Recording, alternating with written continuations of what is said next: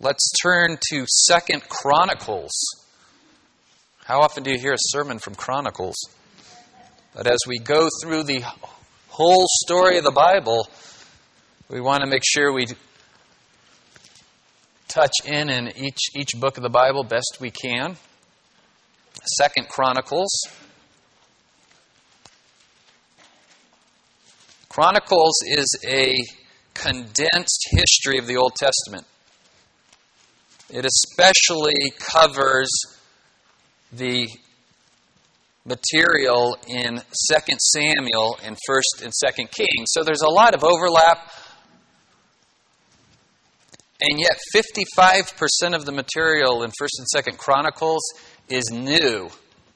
That's not found in Samuel and Kings.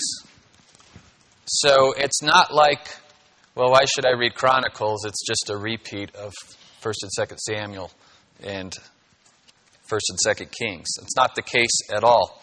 It was written after the southern kingdom went into exile and came back. And so it's a history book intended for Israel not to make the same mistakes twice. One of the reasons that helps us to believe that this truly is God's Word is it doesn't pull any punches. This is the history recorded of a people, and they don't sugarcoat it. Very honest about the mistakes they made, the idolatry they fell into.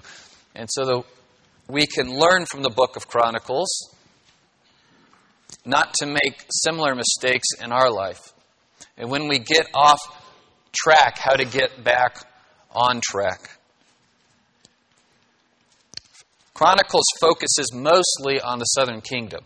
It'll mention the northern kingdom, and it's mostly about the southern kingdom, the Davidic dynasty, the Davidic covenant, that God has not turned his back on his people, that his promises are still true, that there's still a hope and a future for Israel.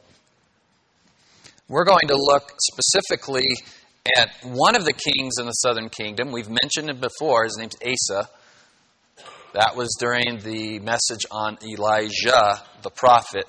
Elijah was in the north during the reign of wicked King Ahab. But in the south is Asa. Asa's reign went for 40-some odd years. 40 years, could you imagine? I'm turning 44 this month. I mean, that is my lifetime in one reign. You got to remember, as you're reading the Bible, these aren't isolated events. It's history. It takes time for events to unfold. You have to read with a discerning eye what was going on in the culture, what was happening. Think about how much our country has changed in 40 years. It's not static. Don't read history of Israel and think it was all the same all the time. While Asa reigned for 40 years, there were 8 different kings in the northern kingdom. They all turned their back on the Lord, but Asa kept his eye on the Lord and did what was good and right in the Lord's eyes. That is why his reign lasted so long and was so successful. So we're going to use the metaphor of a race or a walk and look at Asa's life and break his reign up into 3 parts. Kind of the getting out of the gates, and then that middle part of the race, and then the finish. And you can draw parallels in your own life. I don't know where you are. If you consider yourself at the beginning of the race, the middle, or near the end. But we'll give you some biblical principles to help you through each part of the race. Chronicles 14:1. Abijah, that's the king before Asa, slept with his fathers, means he died, and they buried him in the city of David, and Asa his son reigned in his place. In his days the land had rest for 10 years, and Asa did what was good and right in the eyes of the Lord his God. That's getting out of the gate with a good start. Did what was good and right in the eyes of the Lord. Not what was right in the eyes of Asa. Not even what was good and right based on the traditions handed down to him. but going to the Word of God and finding out what is good and what is right. Number one, then, at the beginning of our race, commit to worship the true God. Commit to worship the true God and clear out sin and idolatry. He took away the foreign altars and the high places and broke down the pillars and cut down the Asherim and commanded Judah to seek the Lord, the God of their fathers, and to keep the law and the commandment. He also took out of all the cities of Judah the high places and the incense altars, and the kingdom had rest under him. The kingdom had rest. This term rest is theologically pregnant in the Bible. It's more than just deliverance from your enemies. It means a lack of internal strife. Not that they didn't have problems as a kingdom. There's going to be problems, right? All just the day-to-day things that go into a society and a nation prospering. It has its ups and downs, but in general, the nation had rest. Rest from its enemies. Rest from internal strife. The people were cohesive. They were on the same page. They were all committed to living out the commands of the Lord. They were firing on all cylinders. Ultimately, in the theological sense, we understand that our rest comes through faith in Christ. Rest from the guilt and shame of our sin. And the fear of that penalty of that sin. Jesus taking that penalty on himself on the cross. Do you have rest this morning? Do you have the peace that passes all understanding that only comes with placing your faith in Jesus Christ as Lord and Savior and trusting in His finished work on the cross? Many of your life's problems won't go away, but you'll get a whole new perspective on life, knowing that God is now for me. He'll never leave me nor forsake me. And He indeed is working all things together for my good. This is how our walk starts, with coming to saving faith. I asked you at the beginning of the service to remember that day when your walk started with the Lord. Oh, you had been walking already. You'd already been living life. But as we read from Ephesians 2, you were the walking dead. I was the walking dead until God made me alive in Christ Jesus. 1999, the day I came alive in Christ. Everything changed. Literally, everything. Whole new life, cleaning out sin and idolatry and wickedness and looking at life through the lens of the Bible, and couldn't get enough of God's Word, and attending as many Bible studies as I could, and reading my Bible and listening to sermons online. Of course, at that time, you're not very discerning. You'll listen to anybody teaching the Bible. Praise God, He put good teachers in my life. Secondly, let's see what Asa did with this rest. I have this theory, it's just personal theory, my wife and I hold to it, that when you first come to Christ, often God gives you kind of an easy path at the beginning. Not for everybody, but I noticed this trend where brand new believers, God really carefully nourishes that seed along. And you get this idea that, wow, this is going to be easy.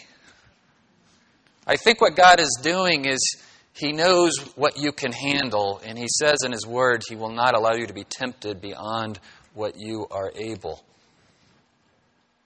It seemed like everything was just turning up roses for us, and financially, God was covering some really poor financial decisions we had made before we were believers. The idea is He's walking with God and obeying His Word isn't going to eliminate all the trials out of your life, but it will bring rest. And what are you going to do with that rest? Here's what Asa did. He built fortified cities in Judah, for the land had rest. He had no war in those years, for the Lord gave him peace. And he said to Judah, let us build these cities and surround them with walls and towers, gates and bars. The land is still ours because we have sought the Lord our God. We have sought Him, and He has given us peace on every side. So they built and prospered. This is a good plan. Don't squander that rest. Don't get lazy. Don't take that fortune and that extra money or resources or whatever it is God blesses you with and squander it on worldly living. It's time to invest in the spiritual disciplines. Learn to pray. Learn to serve. Find your spiritual gift. Exercise it in the church and in the community. Make disciples.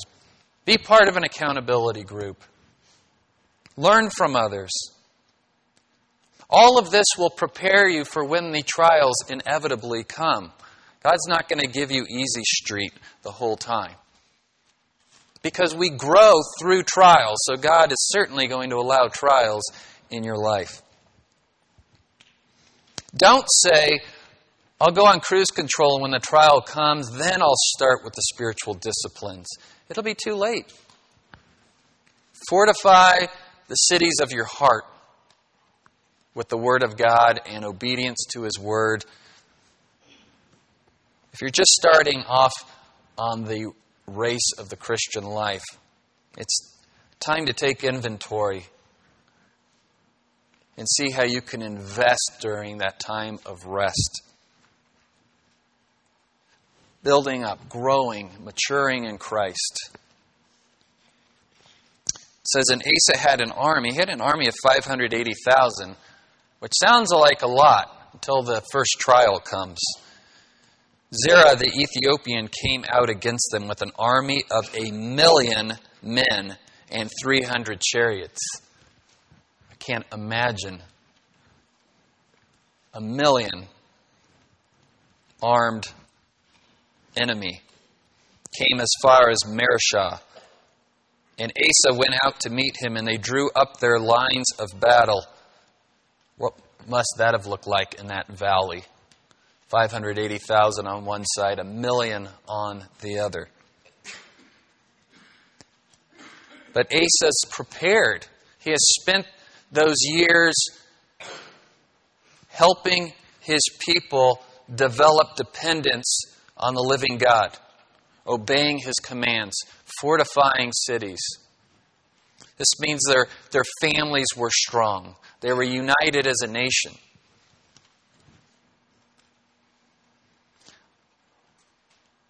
You could have an army of 1,000,000, but if they're not united and grounded in the Lord, they're not going to be an effective army at all. We could certainly pack this place out with just people. Not necessarily Christians, not necessarily people growing in the Lord. We could entertain people. We could give free stuff away. We could try all kinds of tricks and gimmicks to raise our numbers. But we will be completely ineffective to accomplish the mission God has set us out to accomplish. And when the first trial comes, watch the people scatter. When you cut off the entertainment, they'll go find somewhere else to be entertained. Think about that in your own family as you lead your family. Are you preparing your family to stand in the face of trials? Are you preparing your children to stand in the face of trials? Will their faith pass the test? Is Paul's faith going to pass the test? I hope so. We pray so. His parents have poured into him. You've poured into him. This community's poured into him.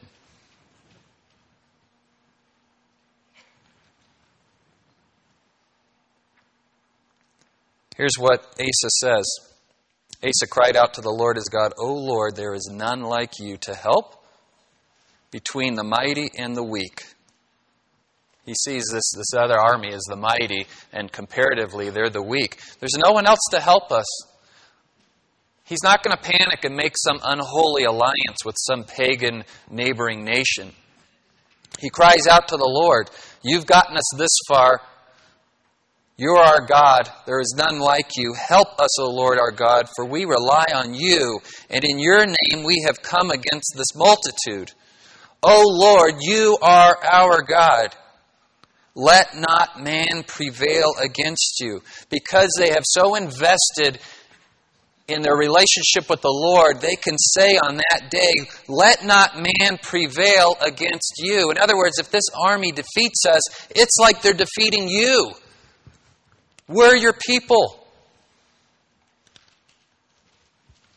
That would be different than people who've rested in such a way that they're squandering their spiritual inheritance on worldliness, and now the enemy comes in and they're crying out to the Lord, "Oh Lord, save me so that I can go back to my life of comfort in worldliness." Why would the Lord want to come to your rescue? If that were the life you were living. By the way, the Lord gives them the victory in a miraculous way. So we move to phase 2. Part 2, gaining ground in the middle rounds. The middle part of the race.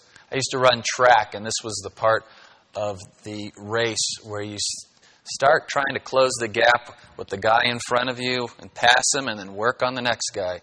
Work on the next guy. Not sprint, but stay disciplined. Squeeze a little bit more out, a little bit more out, a little bit more energy. Don't use it all up because you've got that home stretch still ahead of you. But keep gaining ground. Keep doing the things that got you to the place you were. Advance.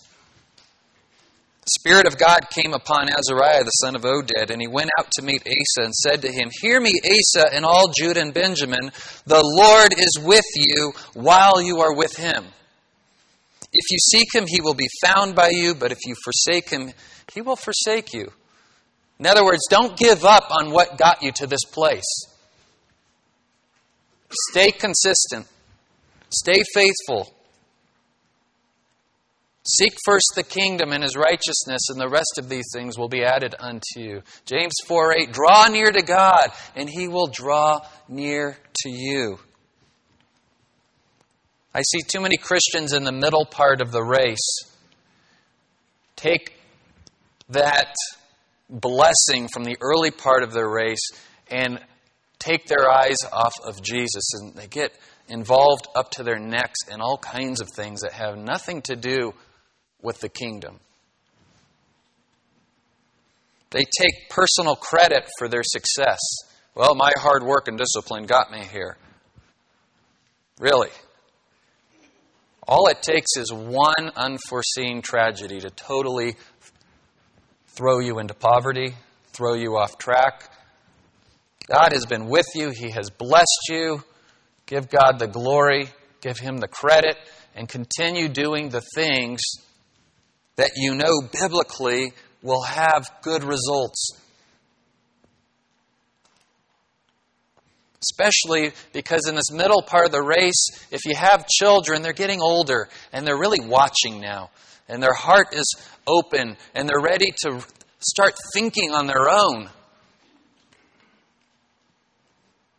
Don't reduce your Christianity to religion. As Josh McDowell says, rules without relationship leads to rebellion. They're getting older. They want to make decisions on their own. The situation is ripe for rebellion. And if you have not invested into their hearts, rules without relationship lead to rebellion. Continue to invest into building relationship, godly relationship with your family, talking about the Lord together, not preaching at them, talking through the situations of life biblically. I see a lot of parents start out great being involved when their kids are little and they're out of one all the time, and maybe they're teaching Sunday school, and then their kids hit that junior high school phase, and they're like, I'm kind of done with them. They're kind of getting obnoxious. Let Nathan handle them. Let Luke handle them. No! Sorry. I don't apologize for the no. You need to actually double your efforts. Become more engaged. Now's not the time to back off. I mean, don't squash them. Don't try to control them. That's the worst thing you can do. But be involved in their lives. Look for opportunities for them to serve alongside you. Often parents seem to disappear during these years. Maybe it's because in our professional life, that's when our career's really taken off and we've got more and more responsibility, and that's bringing greater income, which is a great blessing from the Lord. But be careful. Be careful.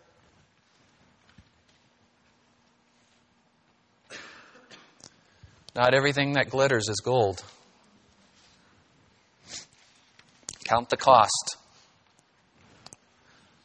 It'd be wrong of me to say leave room for God. That's like giving God the leftovers.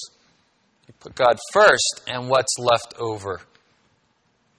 Trust Him with your time and your job and your income. But seek first the kingdom. We see in Israel that other runners fell behind. God reminds Asa, for a long time Israel was without the true God. When it says Israel, it's talking about the northern kingdom. Remember that. Not all of Israel. The northern kingdom was called Israel. The southern kingdom, Judah. The prophet's telling Asa, consider Israel. Look what's going on up there. For a long time Israel was without the true God. They turned their backs on the true God. Turned to the spirit of the age. In their case, that was pagan idolatry. In our case, it's just secular humanism. They were without a teaching priest. Oh, they had priests. They went through the motions. But they didn't have a teaching priest. No one to explain the Word of God to them. No one to exhort, rebuke, correct. Reminds me of 2 Timothy when Paul says a time is coming when men will not stand for sound teaching, but they'll heap up for themselves teachers who will scratch their itching ears. And they were without the law. They had the law of God, but without worship of the true God and without somebody teaching them, you might as well not have the law. Like the house where the Bible sits on the shelf but is never opened. Oh, you have the law, but you don't have it. The psalm that Matt Sheridan read this morning, Psalm 1. The one who doesn't walk in the way of sinners and stand in the seat of scoffers, or stand in the path of sinners and sit in the seat of scoffers, is the one who meditates on the Word of God. He'll be like the tree planted near waters. But when in their distress they turned to the Lord, the God of Israel, and sought Him, He was found by them. So when everything went bad, eventually they would turn to God. But almost too little, too late. God would help them out a little, and then they'd go right back to their old ways. In those times there was no peace to him who went out or to him who came in, for great disturbances afflicted all the inhabitants of the lands. They were broken in pieces. Nation was crushed by nation, and city by city, for God troubled them with every sort of distress. I see these Christians, many I know, I love them dearly. They come and they go. They're here for a while, and God helps them fix things up, and we expend a bunch of energy and prayer and resources getting them back on track, and they say, thank you very much, right back out to their old ways. And down their life goes. And now with Facebook, we can track it live.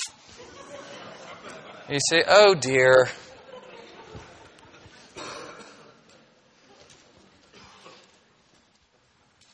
Never gaining any ground, never advancing in their walk.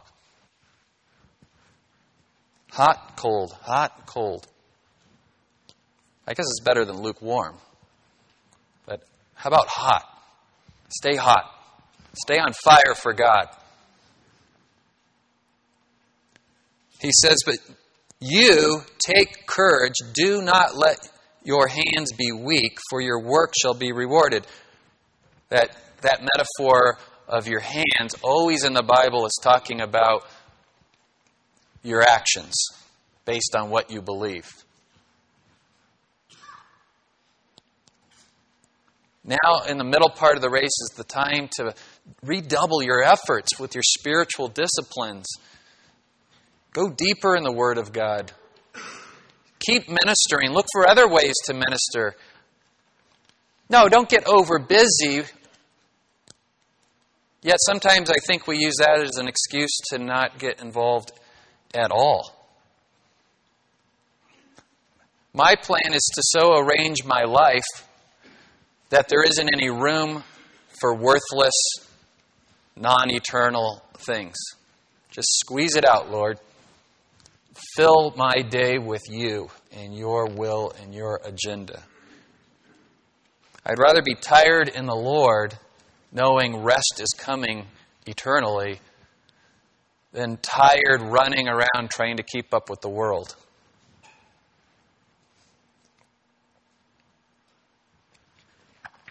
Recommit to pure worship and personal holiness. This is what Asa does after the prophet speaks to him. As soon as Asa heard these words, the prophecy of Azariah the son of Oded, he took courage and put away the detestable idols from all the land of Judah and Benjamin and from the cities that he had taken in the hill country of Ephraim.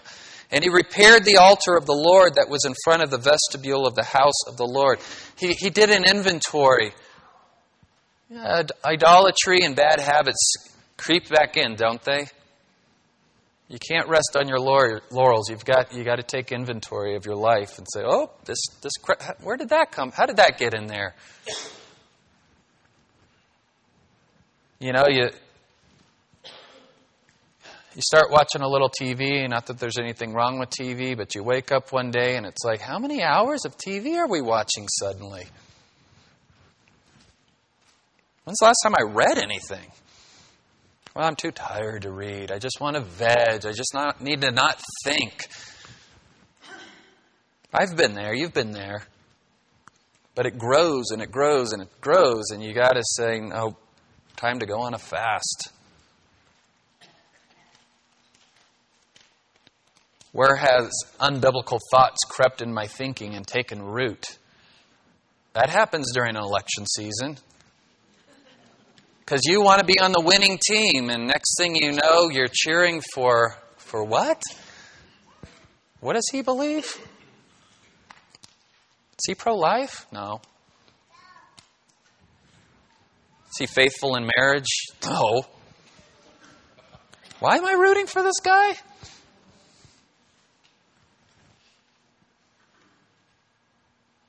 Just to be clear, I will never tell anyone how to vote from this pulpit.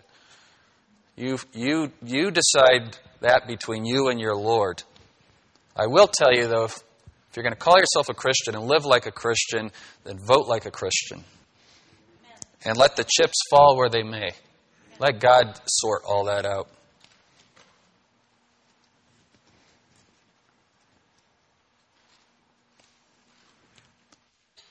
Holiness with humility adorns the gospel and draws others to the Lord. Holiness with humility. It says, and he gathered all Judah and Benjamin and those from Ephraim, Manasseh, and Simeon who were residing with them, for great numbers had deserted to him from Israel when they saw that the Lord his God was with them. This is my favorite part of the sermon, so if you've drifted off, come back. Listen, this is going to be what I believe our greatest chance of evangelism in a culture that is going to you-know-what in a handbasket. When they see your joy, your happiness, when they see a solid family, a solid church, and the world no longer has any answers for them, they're going to be drawn to that shiny city on a hill. But if you're not that shining city, they're not going to be drawn to you. Why leave dysfunction for dysfunction? They also won't be drawn to the shining city that's tarnished with pride. Yeah, I got this great life because I'm a great person and I worked hard and you didn't. It's your fault. You're sleeping in the bed you made. I'm sleeping in the bed I made. Where's Christ in that picture? Where's His grace? Where's His love that has brought you to that place?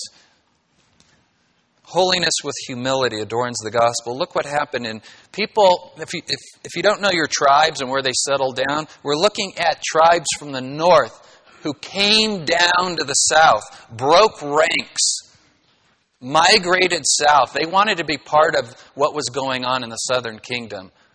They saw the Lord was with Asa. You know, one of the stories that's not being reported right now, yes, all our focus is on immigration, but the great unreported story is migration. Migration. People are leaving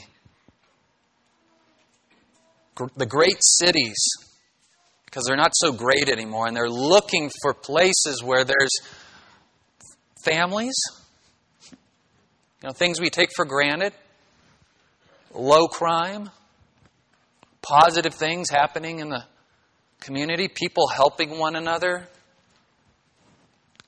strong churches. You've got to really mess things up in California to get people to leave this state. This is a gorgeous state. I grew up here. No intentions of leaving. Like, where would you go? It's California. The weather, the beauty, the mountains, the surf. It's all here. And the whole middle class is leaving. They're going to have to set up a Berlin Wall. That's so sad, And they're thinking about doing it, not an actual Berlin Wall, but they're thinking of penalizing your taxes if you leave. They keep pushing this legislation in Sacramento. Those of you, state employees, when you retire and you're like, I'm taking my dollars with me out of state. They're looking for ways to penalize you for leaving, to keep your tax dollars. That's not fair. You can't leave. Well, if you want them to stay, then just allow this beautiful state God has given us to flourish and function. Get out of people's lives. Stop cramming your secular humanist ideas down our throat and let Christianity flourish.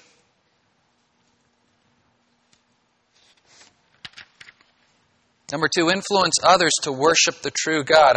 I really like this story. So Asa's got a problem on his hands. The queen mother is still worshiping Asherah. So he's made all these reforms and tried to get rid of idolatry out of Judah. And the queen mother, she's like still into astrology, right? You're like, oh, Mom, what do? I want to respect my mom. In this case, she's royalty. Finally, Asa decides, I'm going to use my influence to honor God instead of be fearful of the repercussions of confronting the queen mother.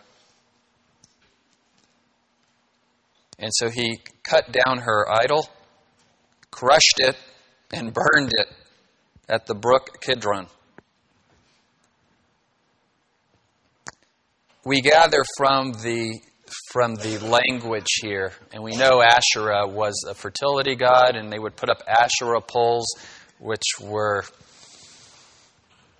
replicas of the male reproductive organ. This is how detestable. So his mom's worshiping this thing. And he cuts it down, crushes it, and burns it. Little side note here, though, it says, but the high places were not taken out of Israel. Little chink in Asa's armor. He leaves a great temptation. He leaves those high places where people would go and worship pagans. He gets rid of idolatry, but he leaves up the high places. And yet the scriptures still say, nevertheless, the heart of Asa was wholly true all his days.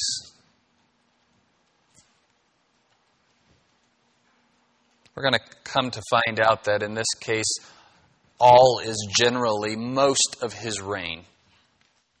Most of his reign.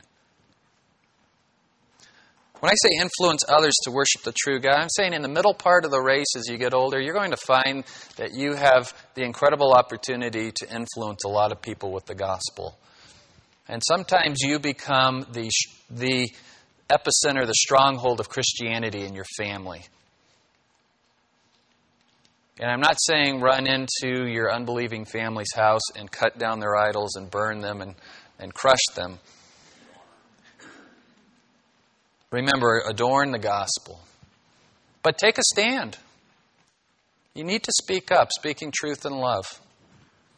You can't change them. You can't force them to believe. That is not your responsibility. Your responsibility is to influence them with the gospel. Let the gospel be heard, even if that means having to draw some difficult lines in the sand.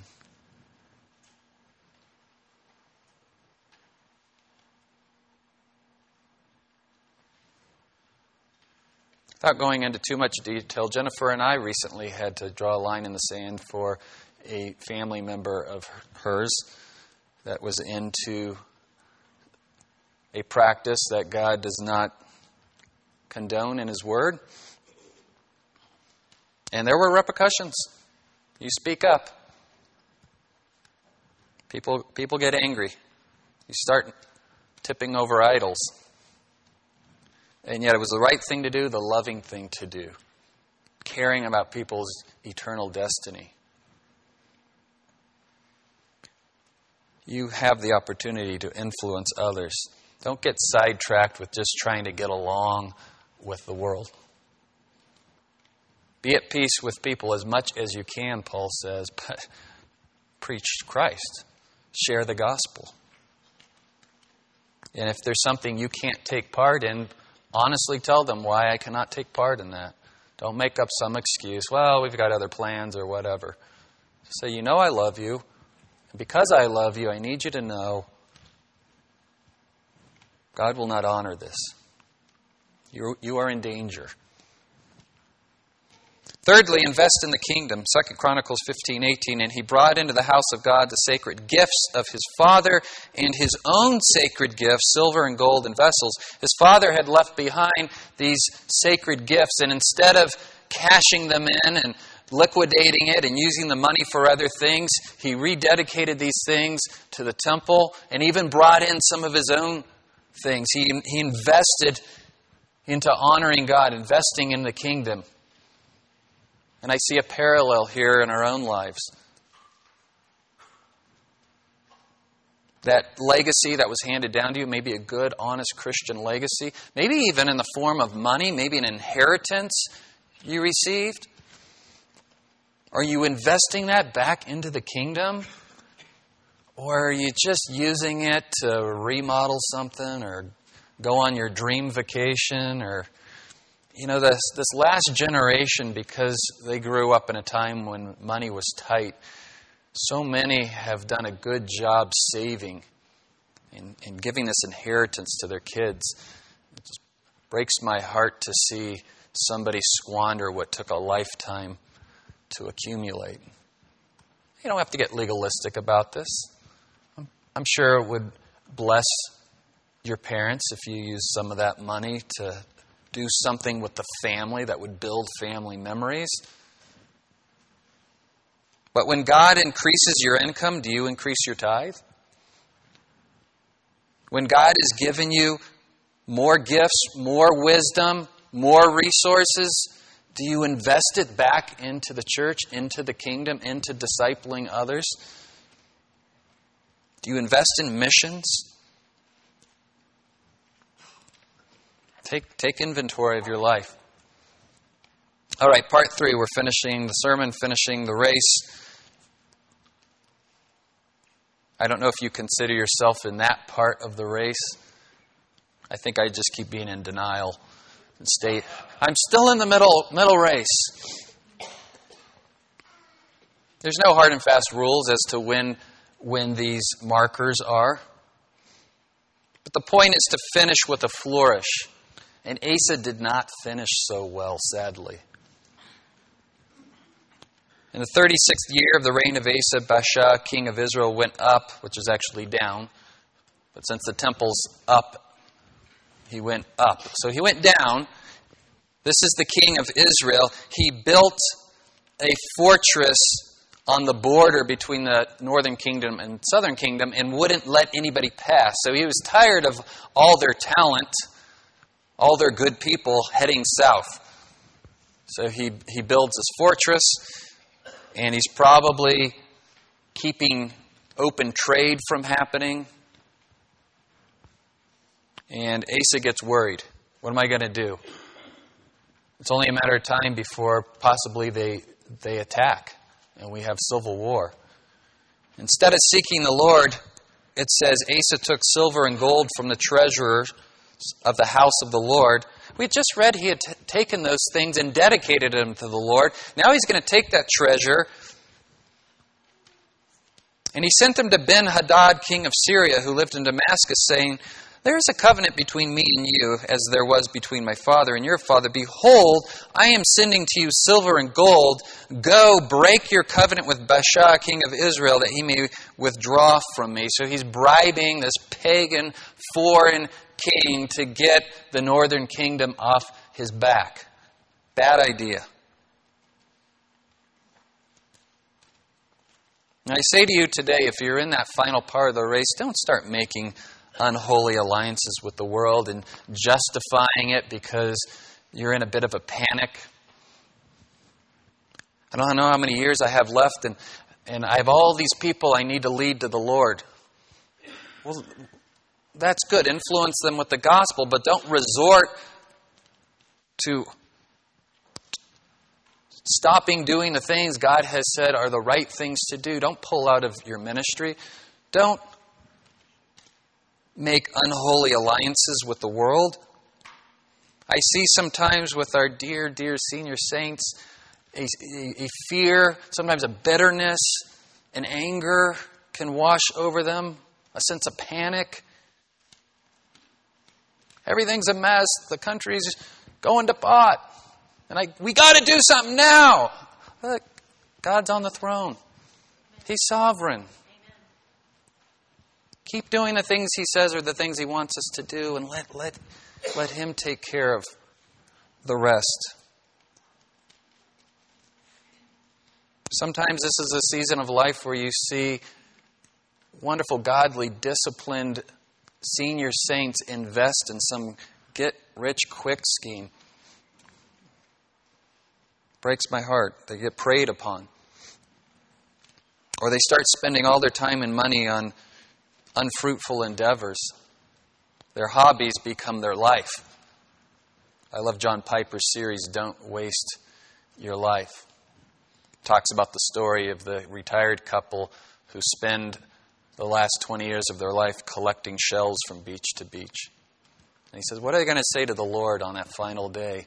Lord, look at our pretty shells. It's okay to take a vacation, but don't make life your vacation. Retire from your job, don't retire from the Lord. You've got wisdom, so much wisdom. We need it. You've honed your gifts and talents. We need you to serve. I love seeing Sharon Main with the high schoolers, pouring into the high schoolers. Yes. Like, oh, what are those young people? What would they want me around? Some old fogey. They want you around. Just don't be a grumpy old fogey. Yeah, be a pleasant. Thank you. Help them. We need you. Now's not the time to quit. Now's the time to sprint towards the finish line.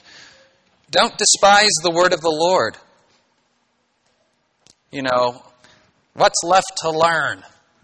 I've been a Christian for 70 years. What's left to learn? Plenty. Keep learning. Keep your mind sharp. We're going to be doing it for all eternity. Keep doing it. At the time, Hanani the seer came to Asa, king of Judah, and said to him, because you relied on the king of Syria and did not rely on the Lord your God, the army of the king of Syria has escaped you. So the prophet comes and rebukes him in the name of the Lord. You put your trust in some pagan foreign king, and now it's going to come back to bite you. That those Syrians are going to come back. They're going to be a problem. For the eyes of the Lord run to and fro throughout the whole earth to give strong support to those whose heart is blameless toward Him. You have done foolishly in this, for from now on you will have wars. Then Asa was angry with the seer, the prophet, and put him in the stocks in prison. For he was in a rage with him because of this. And Asa inflicted cruelties upon some of the people at the same time. First time we have recorded that a king in the southern kingdom persecutes a prophet. Throws him in jail. I don't want to hear what you have to say. I don't want to hear what the Lord has to say. If this morning was a rebuke to you because you've gotten off the path, don't kill the messenger. The real messenger is the Holy Spirit speaking into your heart right now. Listen, be humble, repent, get back to God's Word. Get back to doing the things you know are the right things to do in the Lord. Leave a strong church behind. Leave a great example behind. If you have some dollars to leave behind too, put it in a trust fund and give it to some Christian ministry. Your kids need that Christian influence and legacy far more than they need your dollars after you're gone. Their kids right now are like, we do? Yes, you do.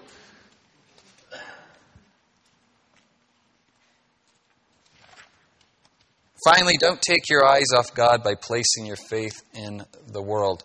Here's what happens at the end of Asa's life. He gets a foot disease. How ironic. Stopped walking with the Lord. And his disease became severe. Yet even in his disease, he did not seek the Lord, but only sought help from physicians. I'm not saying don't go to the doctor. Here's a guy who started his reign by going to the Lord for everything. And at the end, a disease that started in his feet and eventually took his life wouldn't seek the Lord. Went about things the way the world goes about things. How sad. What a sad way to end the race.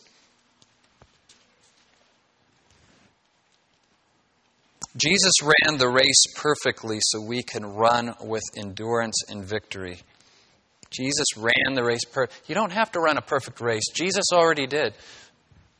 But let His sacrificial gift of love encourage you and be the motivation to run with discipline and endurance. Hebrews 12:1. Therefore, since we have so great a cloud of witnesses surrounding us, and he's referring to all the saints, all the heroes of the faith that came before us. Proof that you can run this race with endurance. Let us also lay aside every encumbrance and the sin which so easily entangles us. Stop trying to run with a 50-pound vest and a parka on. Throw off worldliness. Throw off sin. Run the race with endurance. Let us run with endurance the race that is set before us, fixing our eyes on Jesus. He's setting the pace. The author and perfecter of our faith, who for the joy set before Him endured the cross, despising the shame, and has sat down at the right hand of the throne of God. For consider Him who has endured such hostility by sinners against Himself, so that you will not grow weary and lose heart. In other words, he's saying at the end there, if Jesus endured the hardest part of the race so we wouldn't have to, the wrath of God, the hostility brought on Him by sinners, then we can run with endurance. We can run with endurance because Jesus took the hardest part of the race out of the equation for us. You know, that steep hill you don't want to run up? It's downhill in a good way. Jesus did the hard part. So we can run all the way to the finish line and be faithful to the end. Let's pray together. Father God, Thank you that you are with us through the entire race. As you said, when you gave us the Great Commission, lo, I will be with you, even to the end of the age. Help each one of us recognize what stage of the race we're in and what changes we need to make today so we can run swiftly and with endurance. Lord, help us to push out everything that would slow us down, that we would run a race that would bring you honor and glory, and trust that that kind of race will also bring us good and happiness and joy. For your kingdom's sake and our good. In Jesus' name, amen. Amen.